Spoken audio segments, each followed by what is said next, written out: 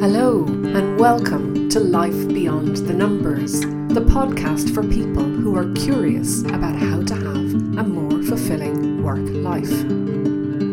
We live in a world largely driven by numbers, logic and reason. But how we feel at work and about our work impacts us, our organisations and society. There is a relationship between the numbers of our organisations and the life beyond the numbers. I'm Susan Mihrialon, your host. I've lived and worked in many countries. I've met people who love what they do and people who don't, people who bring their full selves to work and people who won't. But one thing that I've learned that is common to us all is that we are all unique and have unique experiences. And it's helpful to know that there are others who think like we do, or have had struggles too, or have gone where we want to go, or can show us things we didn't know. So join me and my guests as we place a lens on the human side of work life by sharing insights, stories and strategies to inspire you to let your uniqueness shine through. Hello and welcome to episode 147 of Life Beyond the Numbers. This episode is going out on Saturday, September 30th, 2023.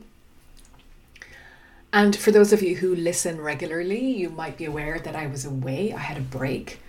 It was a long overdue break, I must say, and I just felt about ready to start my holiday when I was coming back home. I am refreshed, however, and it was lovely to see some friends and family as well while I was away. And while I was away, my book, Leading Beyond the Numbers, How Accounting for Emotions Tips the Balance at Work, was in with a development editor and the publisher for review, the first draft manuscript. And I've had my feedback and I still have plenty of work to do. My next deadline is the end of October, so that's going to keep me fairly busy over the next month. September 30th, 2018, I arrived in Santiago de Compostela after walking from Lisbon. And I've never really written much about this experience. I kept a journal while I was walking, mostly. And I did a short post on Facebook on my return. And of course, I talked to friends and family and anyone that would listen about it. But over the last few weeks, the Camino has just kept coming up in conversations, and also two of the people that I met on the Camino, Phil and Caroline, were walking it again, and I was following their journey with interest on Instagram. And so I thought maybe it is time to reflect on those 4 weeks I spent in Portugal and Spain in 2018. So let's start with some numbers, because the post I did when I returned from the Camino on Facebook was all about the numbers. It's funny, not about the life beyond those numbers, but about the numbers. I did a post, 10 fun, in inverted commas, facts about the Camino. Number 1, over 1 million steps recorded.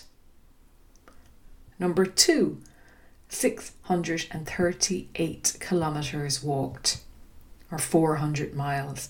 That included getting lost, tourist treks and any other recorded steps. 3, over 600 photos taken. 4, 99 kilometres by train. I also travelled by ferry from Portugal to Spain across the Camino River. 5, 35 degrees was the highest temperature. I don't think it was ever lower than about 12 to 15. Number 6, 30 days away, 1 in Lisbon, most of them walking, a couple of rest days, and 1 in Santiago. And 2 travelling either way. Number 7, I met and interacted with people from 22 different countries. Number 8. 11 minutes and 53 seconds per kilometre was the quickest pace on the day I walked with an Irish couple from Tipperary. And incidentally, 13 minutes 56 seconds per kilometre was the slowest, due to many, many blisters and a painful baby toe. Number 9. 60 cents was the lowest price I paid for a cup of coffee one day, and it was good. And number 10. 0 drops of rain. A couple of foggy, misty mornings, familiar to those of us who might have grown up on the Atlantic coast, but absolutely no rain. When I reflected on the journey afterwards, I came up with 4 words to sum up each of those weeks. Week 1 was all about survival.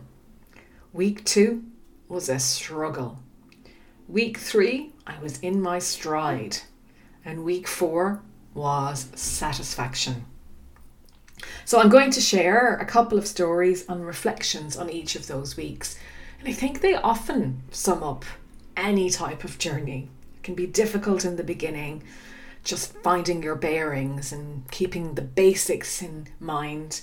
And then you struggle to get up to speed with things. And then once you're up to speed with everything, you're in your stride. And then after some time, you can look back in satisfaction and feel like you're in the right place. Before I set off on this journey at all, I relocated from Geneva to Oxford in late August 2018. And then in early September, a couple of days later, I flew to Lisbon with a backpack, some advice and a guidebook. I was fit, but I had done very little planning. So even on arrival in Lisbon, I realised I needed an extra day there just to think about the route for the first few days and get into the zone. So I did. And then I set off from Lisbon that morning with a spring in my step. I was ready for the road, or so I thought. I was there to think about the future and what I was going to spend the next number of years focused on. I was calling it my mini retirement. I was between jobs. Well, actually, I had left a job, but I knew I was going to start my own business, and this journey was going to give me that time to think. The weather was hot, very hot. Like I said, 35 degrees, which is high 80s, maybe into the 90s Fahrenheit. And those first few days were very much the extended suburbs and out of Lisbon. Not very nice, hard going, concrete, flat roads, and so on. And almost immediately, my feet started to ache. And within a few days, my blisters were bad. The first person I met on the Camino was a lady called Doris, and she was German, and I think she was doing her 7th or 8th Camino. She was retired and she had everything down pat. She knew exactly what she was doing. And I met her at a cafe at lunchtime, and we got chatting, and I can remember her sitting there talking to me and saying that she had a song to accompany her journey, and it was, "This is my Camino, this is my Camino, da-da-na-na, da-da-na-na." And I must say that stuck with me and came to mind so many times over the next few weeks. I remember getting into a town, Santarém, which was the first kind of proper town outside of Lisbon. I'd maybe been walking for 4 days and the blisters were really starting to show. I went into a pharmacy, and I can remember going up to the guy and looking at him and pointing at my feet and saying, "I need some new..." And he goes, "Feet?" And I thought, yeah, that would be absolutely fantastic, because by then I was ready to trade my feet in for new ones. And the weird thing about it was I never really got blisters. Every now and then I got them, but not like this. And my boots were well worn in. I'd been using them for years. I'd walked in the Alps with them and all of that. So anyway, I got blisters. And those first few days, that first week, that survival week, was all about my feet. What I was going to eat and where I was going to sleep. Everything else faded into the background. I didn't have time to think about anything. Oh, and the other thing was following the yellow signs. Not the yellow brick road, but the yellow signs. So the Camino route has these yellow arrows along the way. Miss one of them isn't fun. And that is something I really learned, was I had to be present. I had to be present to see those signs. A wandering mind would lead to a wander off the route.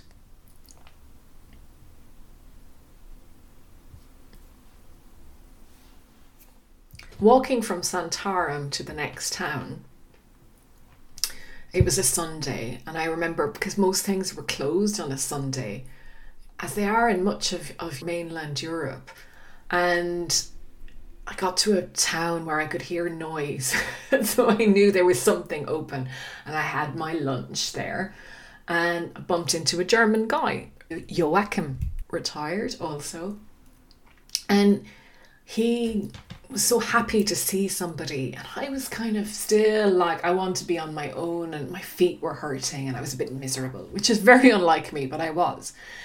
And once he heard I was Irish, he's like, oh, that's great, you're going to make the journey shorter and you'll entertain me and you have a great sense of humour and you're full of fun. And to be honest, it was probably the best thing ever. We have a saying in Ireland, Gureen Bert Boher, which is 2 people shorten the journey. And that is absolutely what happened. We had a bit of a horrible walk on a narrow road, very, very busy, and we entertained each other. From that point on, I was often bumping into other people. And you were very much on the Camino now, whereas between Lisbon and Santarem, I hardly saw any other people. Now I was meeting people and meeting the same people over and over again, which was really quite nice, because you would arrive somewhere in the evening and share food with people and stories of the day and so on. My feet became a bit of a talking point because they were pretty bad. So that was my first week, the week of survival. And then the second week was really about the struggle. The struggle was real. And it sounds ridiculous now, but there was a physical struggle with my feet, and there was a mental struggle with the heat and my feet. And there was one day in particular that I remember, 124 hours, and himself, who I would phone every evening, was telling me I needed to take a break. And I was like, no, I have to keep going now. I'm on this journey.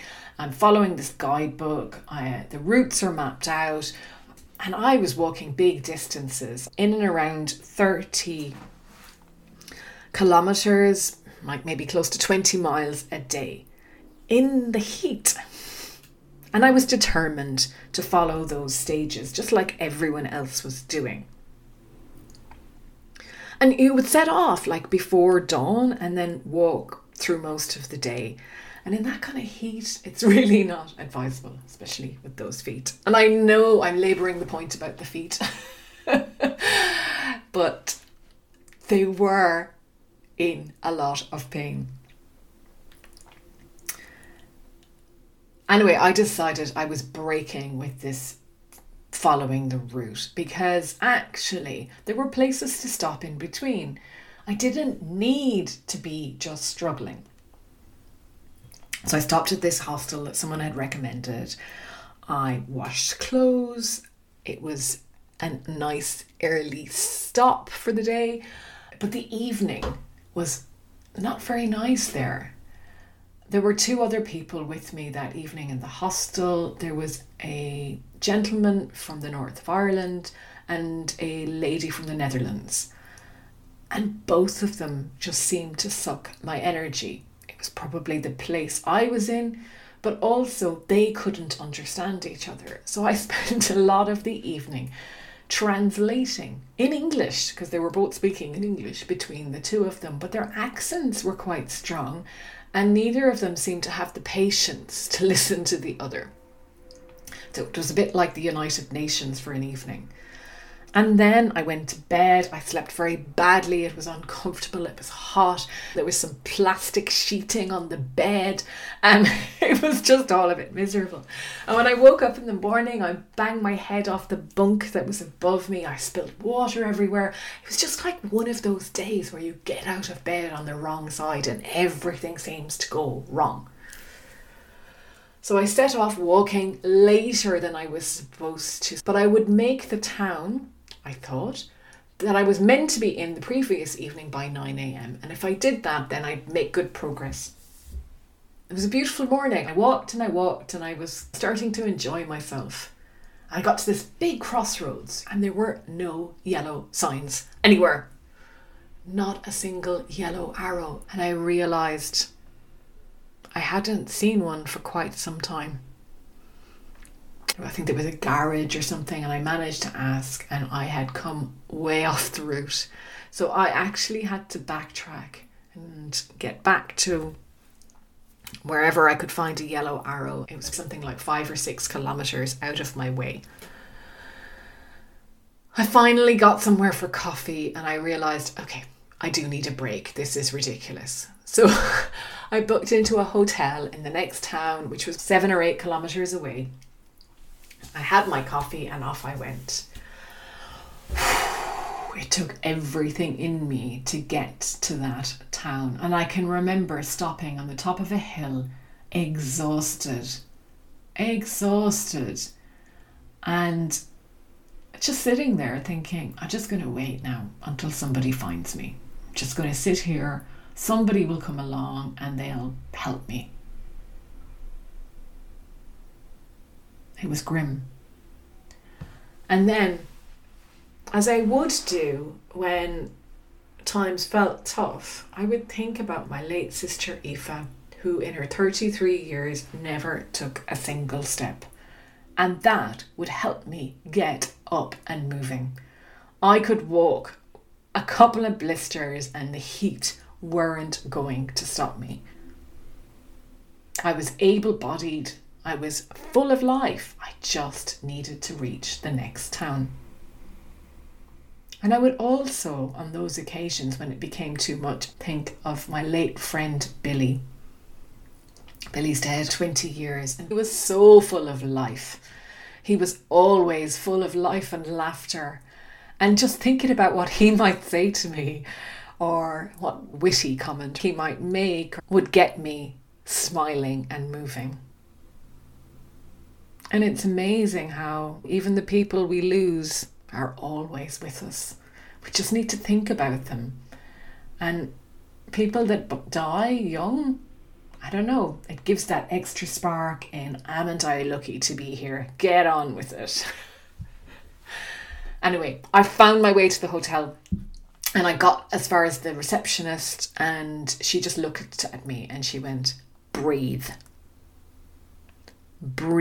And so I did. And then I checked in and I said to her, have you got availability tomorrow night? And she said, I do. And she said, why don't you sort that out later? And I said, no, I want to do it now and pay now. Because if I don't, I know me and I will get up in the morning and I will just go again. I spent 36 hours in air conditioning, bathing my feet in salt water and just calming down, I guess, and replanning the rest of the trip. When I set off again, my feet were still sore, but I was at least taking better care of them and more mindful of them. And that morning walking, this dog was really growling and running after me and barking, and I got quite cross with him. I was used to dogs growing up, and so I became quite adamant that he wasn't going to come near me. And at the same time, I could hear someone shouting that they were coming to my rescue. And who was it? Only Joachim, the German. And I hadn't seen Joachim for a couple of days, and so we stopped for lunch. We chatted, and then we both agreed we would stay in the same town that evening, but we would walk our own way and meet on the outskirts of the town, which we did. And what an evening we had. We stayed in this hostel. It was a small hostel at the back of somebody's house, and they were so friendly. And then these two other guys arrived, an Italian and an Algerian, both living in Sweden. The Italian was an absolute bundle of life and laughter. He lifted my spirits so much. All of ours, I think. And then the guys in the hostel were so good, the family, they drove us to the nearest restaurant so we could have dinner and then picked us up later. I mean, talk about hospitality. And then we all went off on our separate ways again. I met Joachim the next night for dinner in the next big town. And then he was having a rest and I was going on. And a couple of things happened in the next few days. On the Sunday, I set off after having dinner with Joachim on Saturday night, and I set off on my own early morning. Again, everything closed. And I stopped for coffee somewhere. Eventually, some place was open. And then I stopped to change my socks, which is a routine I'd gotten into, changing my socks. And I took off one of my blister plasters because it was coming off to change it. And I think with it came part of my baby toe. And honestly, I mean, I'm wincing now even saying this because I still remember it. But the amazing thing was, almost at that instant, I heard somebody speaking. And it was an American lady, and she just started talking to me, which completely distracted me from what was going on. Then her husband arrived, and before I knew it, I had dressed my foot and my socks were back on, and we were all walking together. And we were talking about my feet, and the husband was talking about, I think it was on another Camino route, where there is a prayer for the feet in some hostel on a nightly basis. And he reckoned that that's probably what I needed. And then the next day was a Monday, and for some reason, nothing was open. Nothing. Like the cafes that were in the guidebook seemed to be shut down permanently, or the towns were just closed. And I walked for hours, and I was just fed up now of being on the road. I bumped into an American lady and a Belgian guy who I'd met several times earlier on the trip, and I was saying to them about the road and how I'd noticed I had really slowed down and it was taking me longer to get places than I thought it would. And I remember she said to me, "Did you ever think, Susan, that maybe you needed to slow down?" Wow. That was exactly what I needed to hear. And I thought about that as I walked on towards the next town. And I more or less made up my mind that I was going to then skip the next 2 steps and get the train because it was just too much. And I really needed to see the sea. I really, really needed to see the sea. And so this car started to hoot at me and I was like, oh my God, here we go again. These drivers, this is it. I really need to get off the road. And the car pulled up alongside and rolled down the window. I was like, whoa, what's going to happen here? And the driver says, "Santiago?" And I said, "Yeah." And he reached down and pulled out a plastic bag that had 2 apples and a bottle of cold water. Wow, how amazing. Some people, like the kindness of strangers. I got to the next town, I booked the train for the morning, and then the next morning I made my way to the train station. And I felt all sorts of mixed feelings. I felt guilty about what I was doing. I felt delighted to no longer be on the road. I felt kind of embarrassed to tell anyone that this is what I was doing. And I mean, I had just had so many mixed emotions. And I think I justified it to myself by saying, right, well, long ago, if you were a pilgrim and a donkey and cart, and person obviously, came alongside you and offered you a lift to Santiago, you'd probably have taken it. At least I would have. So this train was the modern day donkey and cart, and off I went. I got to Porto, which was the next big town, and it was amazing to get back into a city after so long being out in rural Portugal. And I was walking from the train station to the hostel, and something caught my eye, and I stopped and I backed back, and in the window was a sign, "This is my journey." Wow. It was like the permission I needed. It was amazing. I got to the hostel, checked in, and the lady that was showing me around the hostel asked me what I was doing, and I told her what I had just done. And she said, "You're so much livelier and in better form than most people who come here that have done that route." And I thought, wow. I'm so glad I skipped those 2 last days, but also it is tough. It was a tough journey. And she said to me, if I were you, I would skip the next stage and then take the train out of Porto. It's just industrial estates, and start from the next stage. And that's exactly what I did. I took her advice and I took the train, and we're into week 3. Now I was in my stride. It was so easy to walk. My feet were more or less better at this stage, but when I saw the sea, I felt it in every fibre of my being. The sea was just everything to me. It really was. It restored me in so many ways. Yeah, that sea. It wasn't great for swimming, at least in Portugal it wasn't, but for bathing my feet in the evening it was perfect. There was more people now. Some people start the journey from Porto. And I was seeing all these newbies on the road, and I felt like I was well into my stride, and it was amazing. And then I started to meet more people and have interactions with people. And I spent 2 wonderful days walking with a guy, Chris from Canada. It was just so lovely. We had the most amazing conversations as we walked along boardwalks and beaches, into towns. We shared meals. Fantastic. I mean, I was really in my stride. It was just wonderful. I got into Spain, into Galicia. Wow. I mean, wow. I had no idea how diverse Spain was until I got to Galicia. And although most people didn't speak English, it seemed to me, it didn't matter. They were just so fab and friendly that I just loved it. And I can remember one place in particular, Vigo. This beautiful town, Vigo. Wow. I remember stopping in Vigo and being in a little cafe and having my supper, and I had a glass of wine. And the lady didn't speak any English at all. So I said, and she looked at me as much as to say, which one? And I just put my hand up to my mouth and I went like that, like just something delicious. And she looked at me and she just registered and she kind of said, yes, I know exactly the one.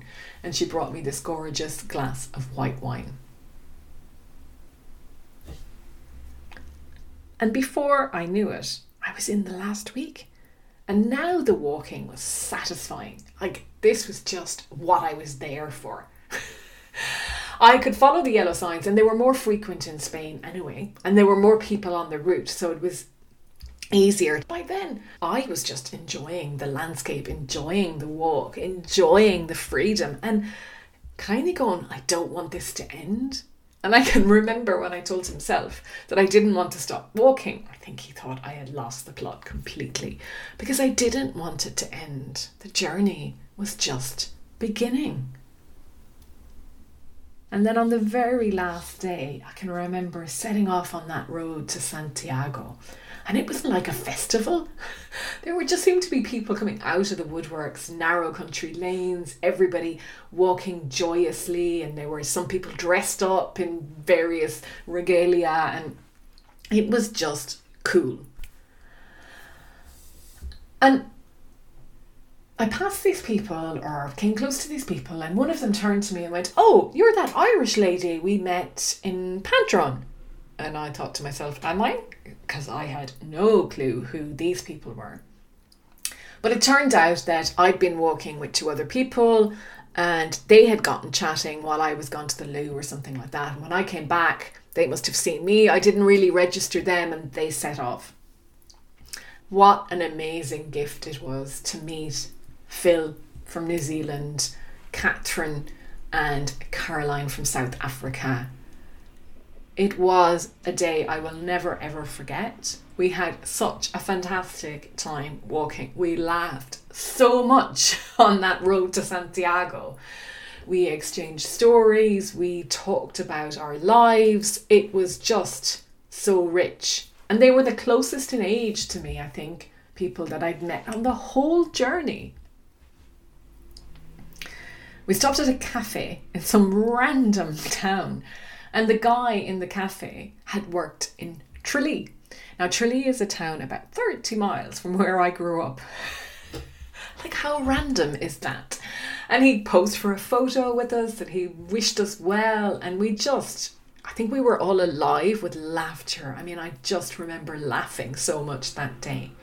And then as we got closer to Santiago, we became quiet as we all reflected, I guess, on the intention that we had for that journey, the person we'd become on that journey. And then we got there, Santiago de Compostela, into this big square, took photos, cheered, hugged. And that evening I went out with those 3, with Phil, Caroline and Catherine, and what an amazing evening. I had so much crack. It really was brilliant.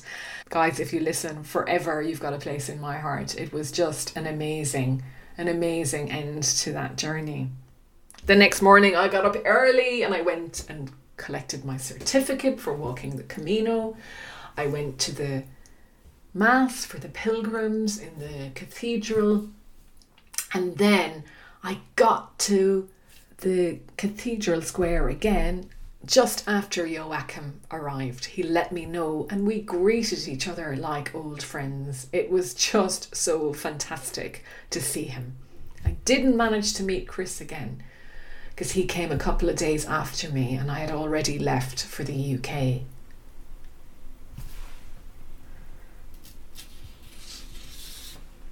That was it. Survival, struggle, stride and satisfaction. They were the 4 weeks of the Camino journey.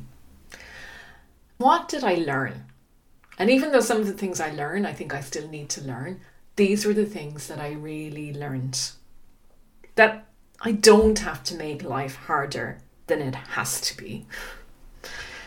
Sometimes the road less travelled is so for a bloody good reason. That it is better to make your own journey or make the journey yours than to follow somebody else's route.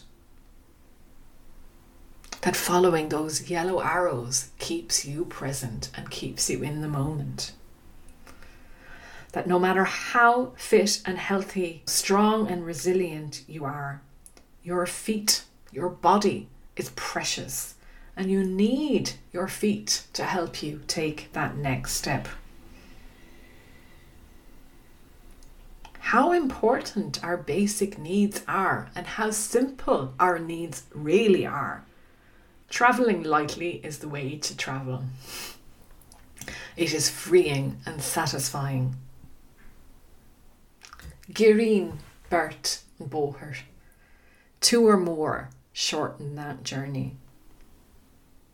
And as much fun as it was, and as satisfying as it was to walk that alone, much of the richness of my journey came from the interactions I had with other people from 22 different countries along the way. It is always about the people.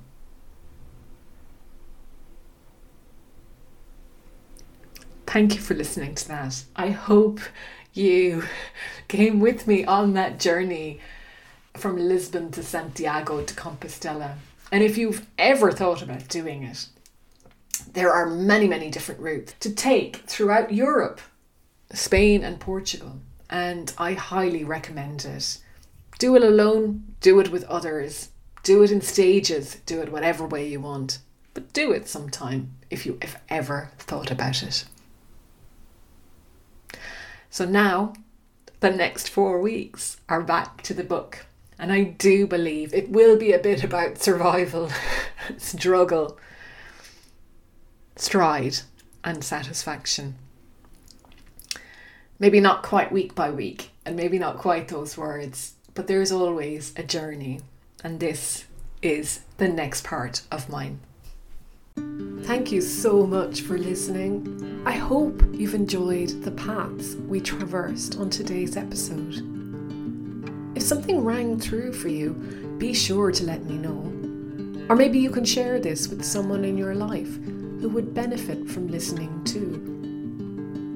And if you enjoy helping others, I'd be so grateful if you would leave a review, so that people who might also be curious about their own life beyond the numbers can discover this podcast too.